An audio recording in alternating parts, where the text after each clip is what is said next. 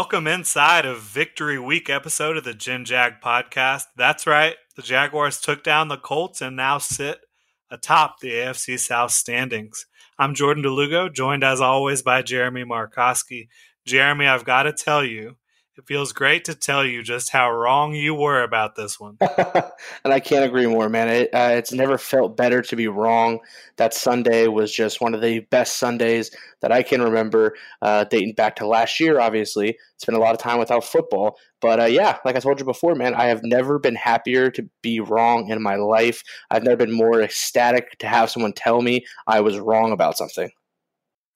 Well, I'm happy to provide you with that here today. And so, yeah, the Jaguars, they won 27-20, as you all know, against the Colts on Sunday, week one of the NFL season. They were heavy underdogs, but they got the job done. I predicted them to win 27-24, so they played even a little bit better than I expected. Got the job done. Obviously, I got the score prediction right. I also got my C.J. Henderson interception prediction correct. Happy about that. And missed out on the DJ Chark 2 touchdowns and 100-plus yards, but that's all good. I think we'll take it. We'll take the victory any way we can get it, man. I mean, a week one victory over a Colts team, a divisional rival, just getting the season off on the right foot. I mean, it's fantastic. You couldn't ask for more from this team. No doubt about it. So we're not going to do an exact recap of the game since you probably have already watched it or at least gone through a recap somewhere else at this point since it's Tuesday. If you haven't gotten a full game recap, you can check out genjag.com. We did a full game recap right after the game ended on Sunday, so you can check that out. But instead today here, we're going to look at some standout performers, some big plays from the game, and just some overall thoughts on the performance. And we'll also take a look at where the Jaguars can improve a bit moving forward. This show and all of our shows moving forward, as they used to be, are presented by Bold City Brewery. Be sure to check them out in Riverside on Roselle or downtown on East Bay Street. You can also pick up their brews at your area grocery store or gas station. So thanks again to Bold City Brewery. All right, Jeremy, let's get into it. Standout performers. Do you want to lead the way here? All right, man, I'd be more than happy to. My standout performer, and probably the standout performer of the game, but we'll start here on offense, is Gardner Minshew. If you guys looked at my takeaways from week one, I'm very, very excited about what I saw. You saw a true franchise quarterback play on Sunday. And now, when I say that, let's not get too ahead of ourselves. He didn't put up godly numbers. He didn't throw for 300, plus yards and go off statistically. But he did exactly what he needed to do to win the ball game. And from a young quarterback's standpoint, the most important thing you can do is hold on to the ball. Don't give the other team short fields and quick opportunities to score, because then your defense gets behind. They're on the field a lot. They get tired.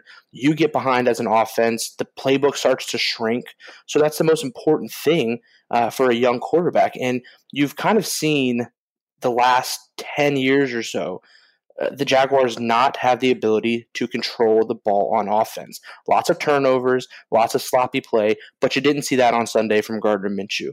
1 incompletion, 3 touchdowns, 173 yards, and just full control of the offense up and down the field. Made plays when he needed to make plays, didn't force anything, made great decisions from what I can see.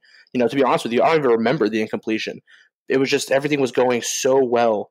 I don't even remember where that incompletion came from, but it seems like every time he dropped back to pass, he looked poised in the pocket. He made the right reads, found the open man, and was efficient all day long. And, coupling with a surprisingly effective run game from James Robinson early really kind of showed what you can do when you stay ahead of the sticks, make smart decisions, and don't shoot yourself in the foot. Yeah, no doubt about it. It was a masterful performance. Minshew has been nominated for the AFC Offensive Player of the Week, so you like to see that. Only player to complete 95% of his passes, throw 3 touchdowns, and 0 interceptions in NFL history. Like you said, 19 of 20 on the day with those 3 touchdown passes. The 1 incompletion was Laviska Shenault over the middle. Kenny Moore came in and made a good deflection, made it very difficult for Laviska to try to bring that in. But Minshew played about as well as you possibly could. I think there might have been a couple plays where he held onto the ball too long, which led to sacks. We can talk about that a little bit later because right now we're talking about those standout performances, and he certainly had one.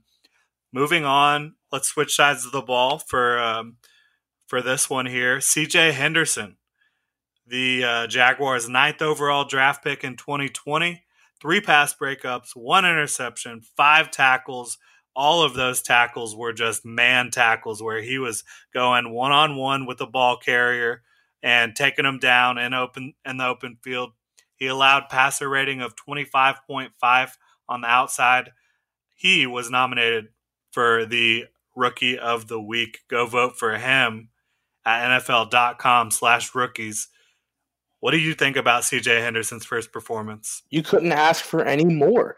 I mean, you saw exactly why the Jaguars drafted him as high as they did. And remember, there were other teams that were interested in him in that spot as well, mainly the Atlanta Falcons. And you can see why.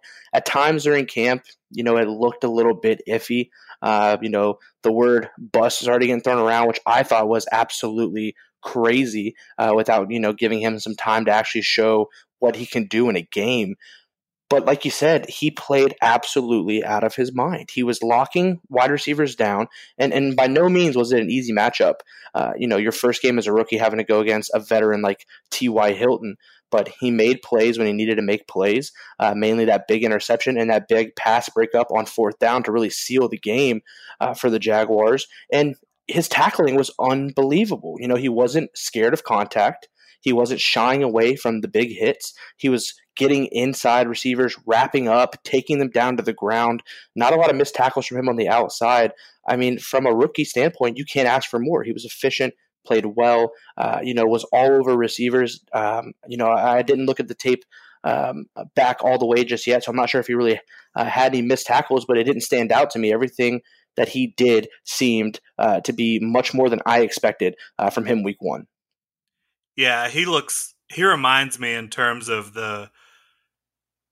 maybe on the practice field, you don't see that intensity as much. It reminds me of Gardner Minshew, where when they step on the game field, there's just a different energy, a different edge that those two guys bring to the game field. And it really showed on Sunday from both of them. Now, who's your next guy you want to look at here? The next guy I wanted to look at, and I looked at it a little bit in my week one takeaway, was Clavon Chason. It seemed like he was flying around, making plays. It seemed like number 45 was all over the field. Every time a play was being made, he seemed to be right there. Almost had his first career interception negated by that DJ Hayden holding call. But again, these young players seem to be making plays, playing as a unit, which we talked about was going to be key. Not having guys, going off Rambo style and doing their own thing. Playing consistently and cohesively as a unit was going to be important. And I think we saw it across the board. Clavon Chason was flying around, was always near the ball, making plays, and that was really, really surprising to me. Yeah, you feel so bad for the kid getting his first interception and having it called back, especially in the second half. But hey, he had a heck of a performance, and sticking on the defensive side of the ball, another guy who was just a revelation. Moving over from middle linebacker to the weak side, Myles Jack, 11 tackles, a sack of Jacoby Brissett. He was just a beast in his new role on the outside, roaming from sideline to sideline. You saw him in one-on-one coverage of Paris Campbell. Campbell is one of the fastest receivers in the NFL, couldn't get a step on Jack. And then you see Jack also being able to chase Jonathan Taylor, who's another freak athlete, to the sideline. And those are just plays that most linebackers are not going to be able to make. Myles Jack clearly looks comfortable in his new role. He did have one missed tackle early on, but he made up for it the rest of the game and was, maybe the best player on the defensive side of the ball. Absolutely, man. He looks so much more comfortable outside. He's going to be an athletic guy who's going to be able to range from the hash to the sideline. He's got incredible speed to really make sure that backs can't get outside of those tackles. I mean, I think that is just absolutely where he needs to be. He doesn't necessarily need to be a downhill guy, trying to cut holes through the offensive line. That's not where his strength's going to be. When we saw him get out of position a lot last year when he was doing that. So seeing him comfortable, out there on the outside, making plays, man, it was awesome, fantastic. I think that's where he needs to be for the rest of his time here in Jacksonville. Yeah, I agree with you 100%, and it's just a shame they didn't have him out there his whole career up to this point. But going back to the offensive side of the ball, we've got a few more guys to look at here. Laviska Shenault, he really changed the game in so many ways. 3 catches on 4 targets. He had a touchdown catch, which was huge, obviously. He also carried the ball a couple times, and his presence is what allowed DJ Chark to get open for the first touchdown of the game for the Jaguars. It allowed some other guys to find space. Laviska Shenault, he showed that physicality. He showed great catchability, and he also showed the ability to manipulate defenders with his route running. So that's just something you love to see, that he played so well. You love to see that Jay Gruden and the offensive staff was able to carve out a role for him so early on that just worked so seamlessly. Jay Gruden called one hell of a game. That cannot be understated. I have not seen a game called that precise and that well on the offensive side of the ball in a while. And I think a lot of it goes back to Gardner Minshew being able to protect the ball, really keeping that playbook open for Jay Gruden all game. And you saw, the play action, how effective that was after you got the back going early. And like you said, Laviska Shenault, I mean, I love what I saw on Sunday, and that's just the breaking point for him. I think that's just the tip of the iceberg. I think he's going to, get so much better throughout the season, and he's going to do exactly what I thought that they were going to do with him, before the season kicked off. He's going to move around a lot. He's going to play in the slot. He's going to play outside. You saw him line up in the backfield and carry the ball a few times. He has that explosive running ability, and I think it's really going to keep defensive coordinators awake at night, keep them on their toes. Where is this guy lining up? What are they trying to do with him? Are they getting him out in space? Are they getting him between the tackles? He can do it all. He's going to be one of those guys who is a perennial playmaker for this offense, one of those guys who, no matter where you get him the ball, you just want to get him the ball and let him go out there and make plays with his legs. Yeah, you mentioned Jay Gruden, and in my notes here, literally my first note called one hell of a game, just like you said. The Colts defense was consistently unable to cover the Jaguars receivers when the Jaguars dropped back to pass. And then when they struggled to contain James Robinson early on, they started loading of the box in the second half against Robinson and kind of started slowing down the Jaguars' run game. Gruden knew exactly what to do, knew exactly how to exploit them through the air after that happened. And it really was just a hell of a game, a hell of a call from Jay Gruden. You saw him scheming guys open. The receivers were running good routes. Minshew was finding them, hitting them in stride. It was just, it was perfect. It was as close to perfect as you can get, especially for a team and a franchise that has just been anemic on offense for so long. Seeing a professional game called on the offensive side of the ball was just really impressive, really great. And I mentioned James Robinson, 90 total yards on 17 touches. He really got the offense going early on in the game. And then he also had one of the highlights of the week, not just for the Jaguars, but in the whole NFL. In the fourth quarter, getting a big first down for the Jaguars on his lone catch of the day, hurdling 2 Colts defenders on his way to that first down.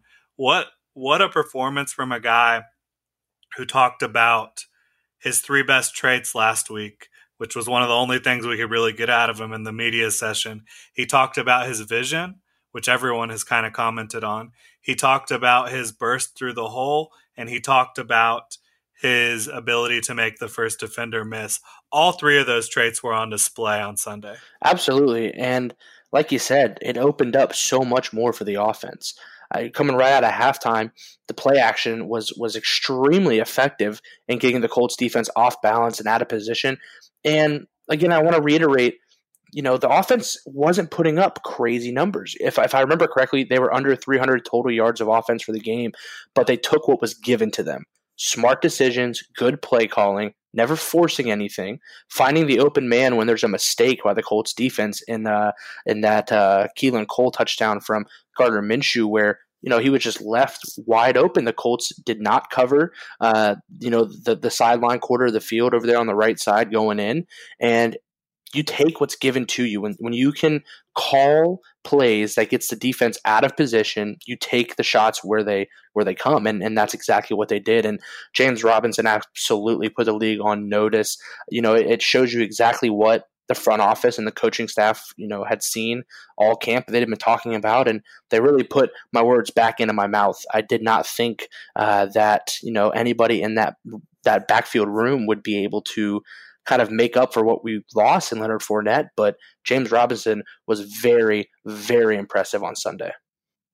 Yeah, he certainly was. And you mentioned Keelan Cole. He caught all 5 of his targets, helped the Jaguars move the ball with consistency throughout the game, and then, like you mentioned, caught that game-winning score to put the Jaguars up and give them a lead that they would not relinquish in the fourth quarter.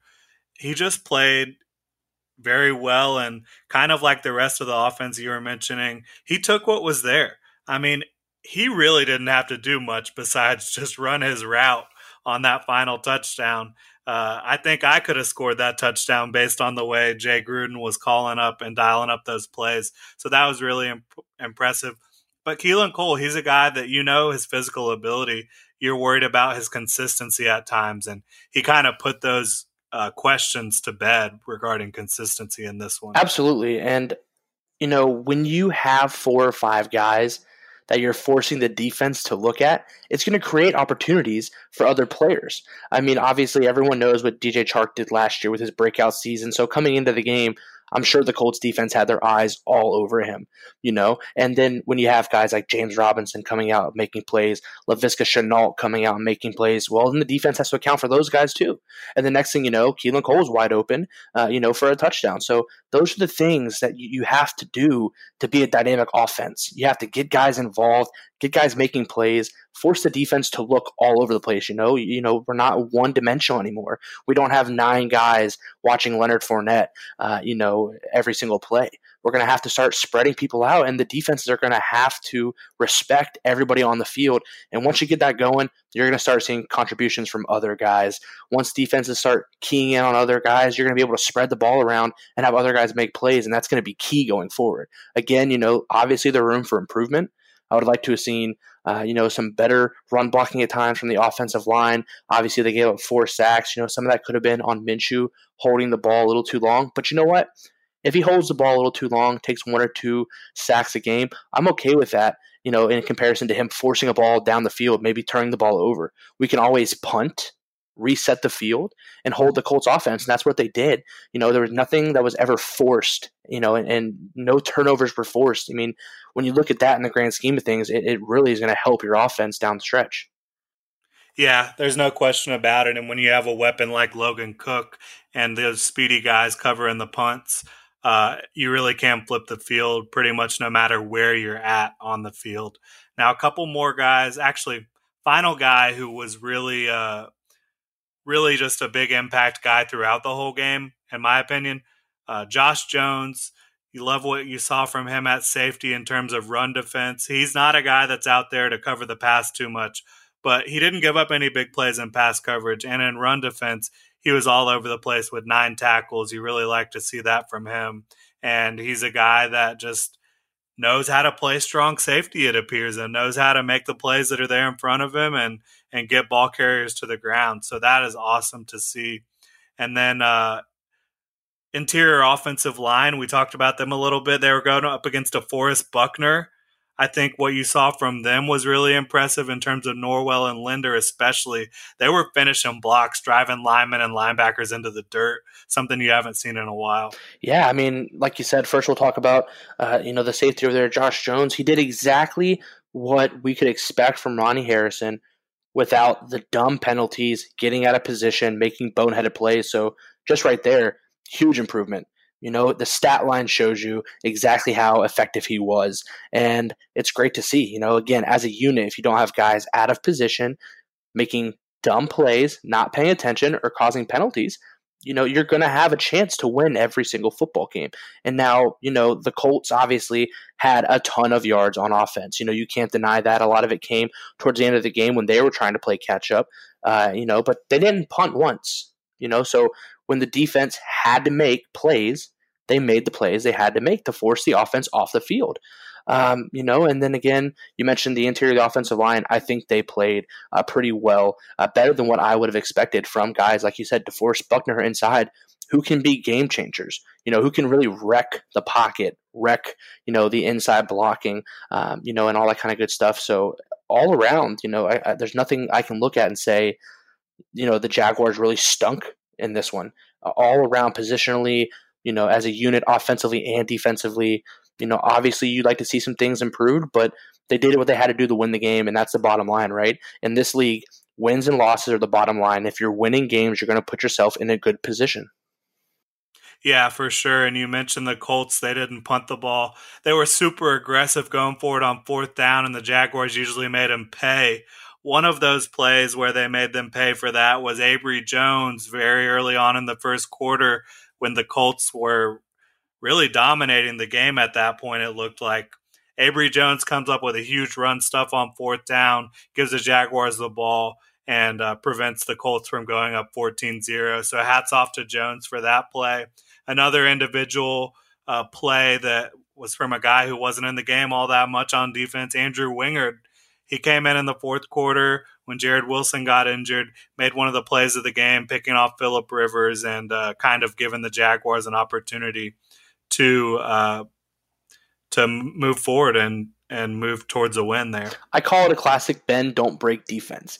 And I usually don't like that term because I think, it's just kind of a scapegoat for teams to say, well, we kind of made the plays we needed to. But that's what it was. They were bending. They weren't breaking. That fourth down stop was huge. And I think that really, turned the whole tide of the game, because if you go down 14-0 that quickly and, the Colts are just carving right through your defense, that's when you see the playbook start to shrink. You've got to make up 14 points quickly. And that's when, you get into bad decisions, bad situations where you might force the ball to a guy trying to make a play and turn it over. So I think that fourth down stop was key in turning the game right back around and, was key in the Jaguars' victory. I think that's a play in the game that you point to and say that right there is where things turned around. That right there is where the Jaguars were able to, gain a little bit of control back and really push it back towards the Colts. Yeah, no doubt about it on that one. Final note here from the standout performers. Todd Wash gets a lot of flack, but he called a heck of a game in my opinion, especially down the stretch. And the C.J. Henderson interception, Frank Reich said after the game, that was a cover two look that the Colts simply had not seen on tape from the Jaguars. So Todd Wash was getting in some new concepts, some new defenses, new coverages, tricking Frank Reich and the Colts. So you like to see that from Todd Wash. Now, before we get into injuries, which there aren't too many, thankfully, make sure to follow Jeremy on Twitter at Jeremy Markowski, myself at Jordan DeLugo, and Generation Jaguar at Generation Jag on Twitter.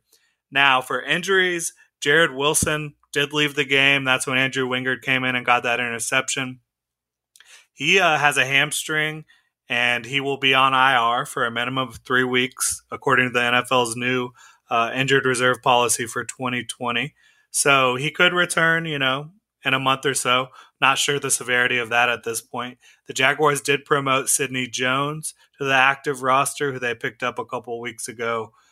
He's a cornerback. I don't think that the Jaguars are going to deploy him at free safety, but maybe just getting some more bodies into that secondary room.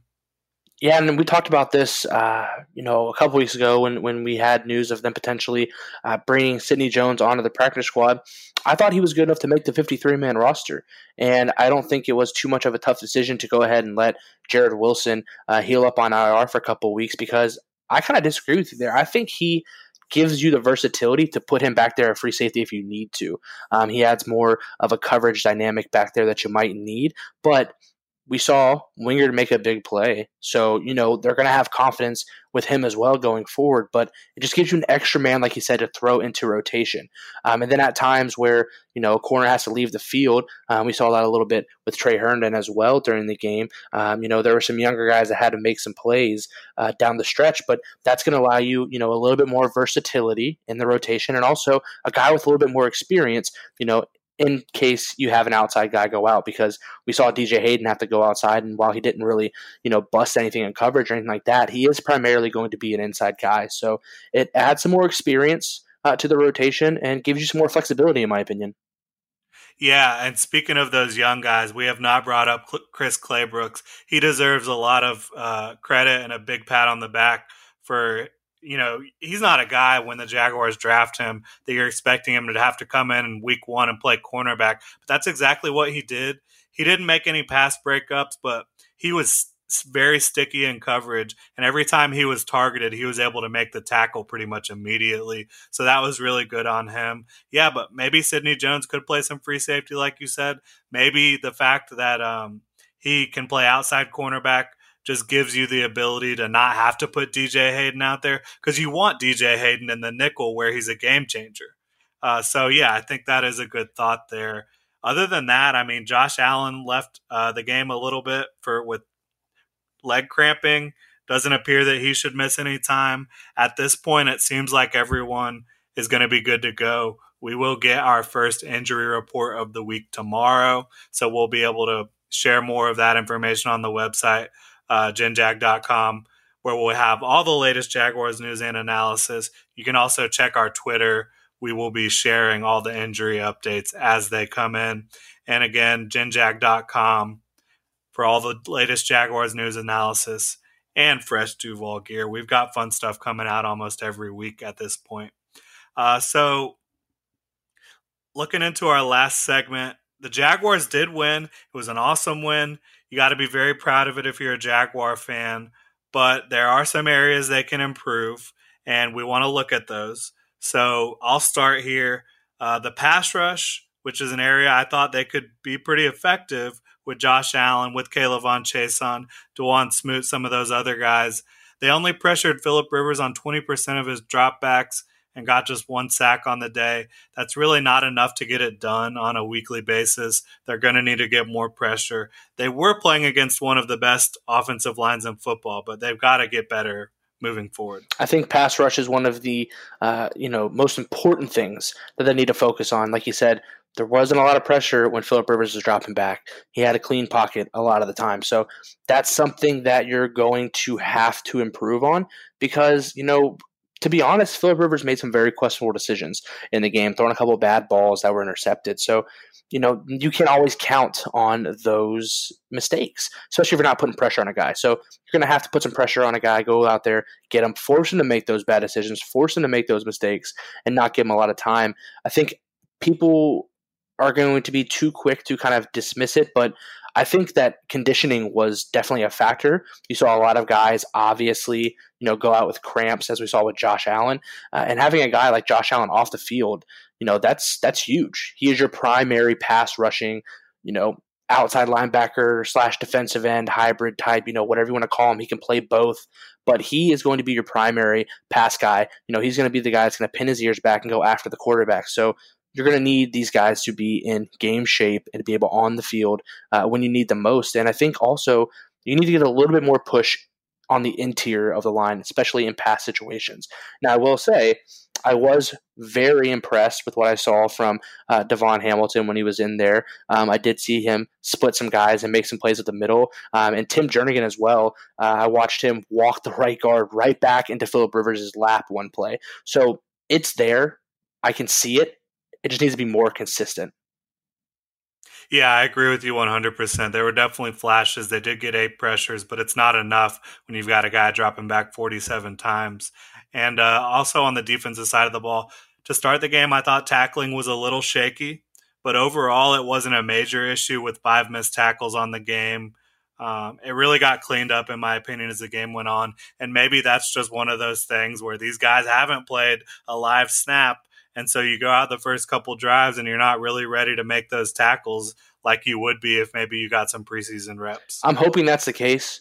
I really do because, like I said, tackling was a little bit of an issue early on, especially in the backfield. And we saw from Joe Schobert, a guy who I thought would be a huge impact player on this defense. I still think he will, but we saw a couple times, guys getting in the backfield and not wrapping up, or kind of getting out of position and trying to make arm tackles, and it didn't work. And especially next week when you go to Nashville and you see a guy like Derrick Henry, he's going to run right through those arm tackles. He's going to push you off if you're out of position, and Derrick Henry is going to make the most out of his second chances. If you give him second chances out of the backfield, he's going to make you pay. So it's going to be even more key next week to make sure that if you get a guy wrapped up in the backfield, that you can either bring him down with good technique, or you can hold him and hopefully get a group of guys swarming to the ball and making those plays for losses. Yeah, and you're right about Derrick Henry on that 100%. Now, looking at the kick coverage, they only had 3 kicks returned, but they allowed 30 yards per return, including a 41-yarder. You like to see that get cleaned up a little bit. None of the returns, went too far, but a couple of them were close. So that's a little bit of an issue. I think the penalties got cleaned up a lot, but there were a couple untimely ones. You talk about Chason's interception getting called back. So that was unfortunate. But I think overall the team was a lot more disciplined. And it was just such an encouraging start. Yeah, definitely. And you're right. Penalties were a key issue with this team last year, shooting themselves in the foot at the wrong time, very untimely, moving themselves behind the sticks. And we saw that a little bit early on, but as the game progressed, it looked a lot better to me. Obviously, like you said, the key is going to be not negating big plays with penalties. That Chason interception was negated by the DJ Hayden holding. And then Brandon Linder early on had a face mask call that negated a pretty decent run, I believe it was. And after looking at that play again, I didn't necessarily like the call as much, but I can understand it. As an offensive lineman, if you get your hands outside of the shoulder pads, if you get your hands outside of the frame of that defensive lineman, you're going to get a holding call. If you get your hands high up into the face and you alter that helmet, you're going to get the face mask or the hands to the face. So got to be smarter with hand positioning and make sure that you're not negating big plays with stupid penalties. Yeah, no doubt about it. And we got to get out of here. That's going to do it for the show today. Thanks again for listening to the show. Thanks to Bold City Brewery for sponsoring the show. Enjoy the victory and look out for our next episode that'll come out later this week. We'll break down the Jaguars Week 2 matchup with Tennessee. And that's obviously going to be a divisional matchup that will determine who is in first place in the AFC South after Week 2. Thanks for listening, Duval. Everybody in your crew identifies as either Big Mac Burger, McNuggets, or McCrispy Sandwich. But you're the Filet-O-Fish Sandwich all day. That crispy fish, that savory tartar sauce, that melty cheese, that pillowy bun. Yeah, you get it. Every time. And if you love the Filet-O-Fish, right now you can catch 2 of the classics you love for just $6. Limited time only. Price and participation may vary. Cannot be combined with any other offer. Single item at regular price. Ba-da-ba-ba-ba.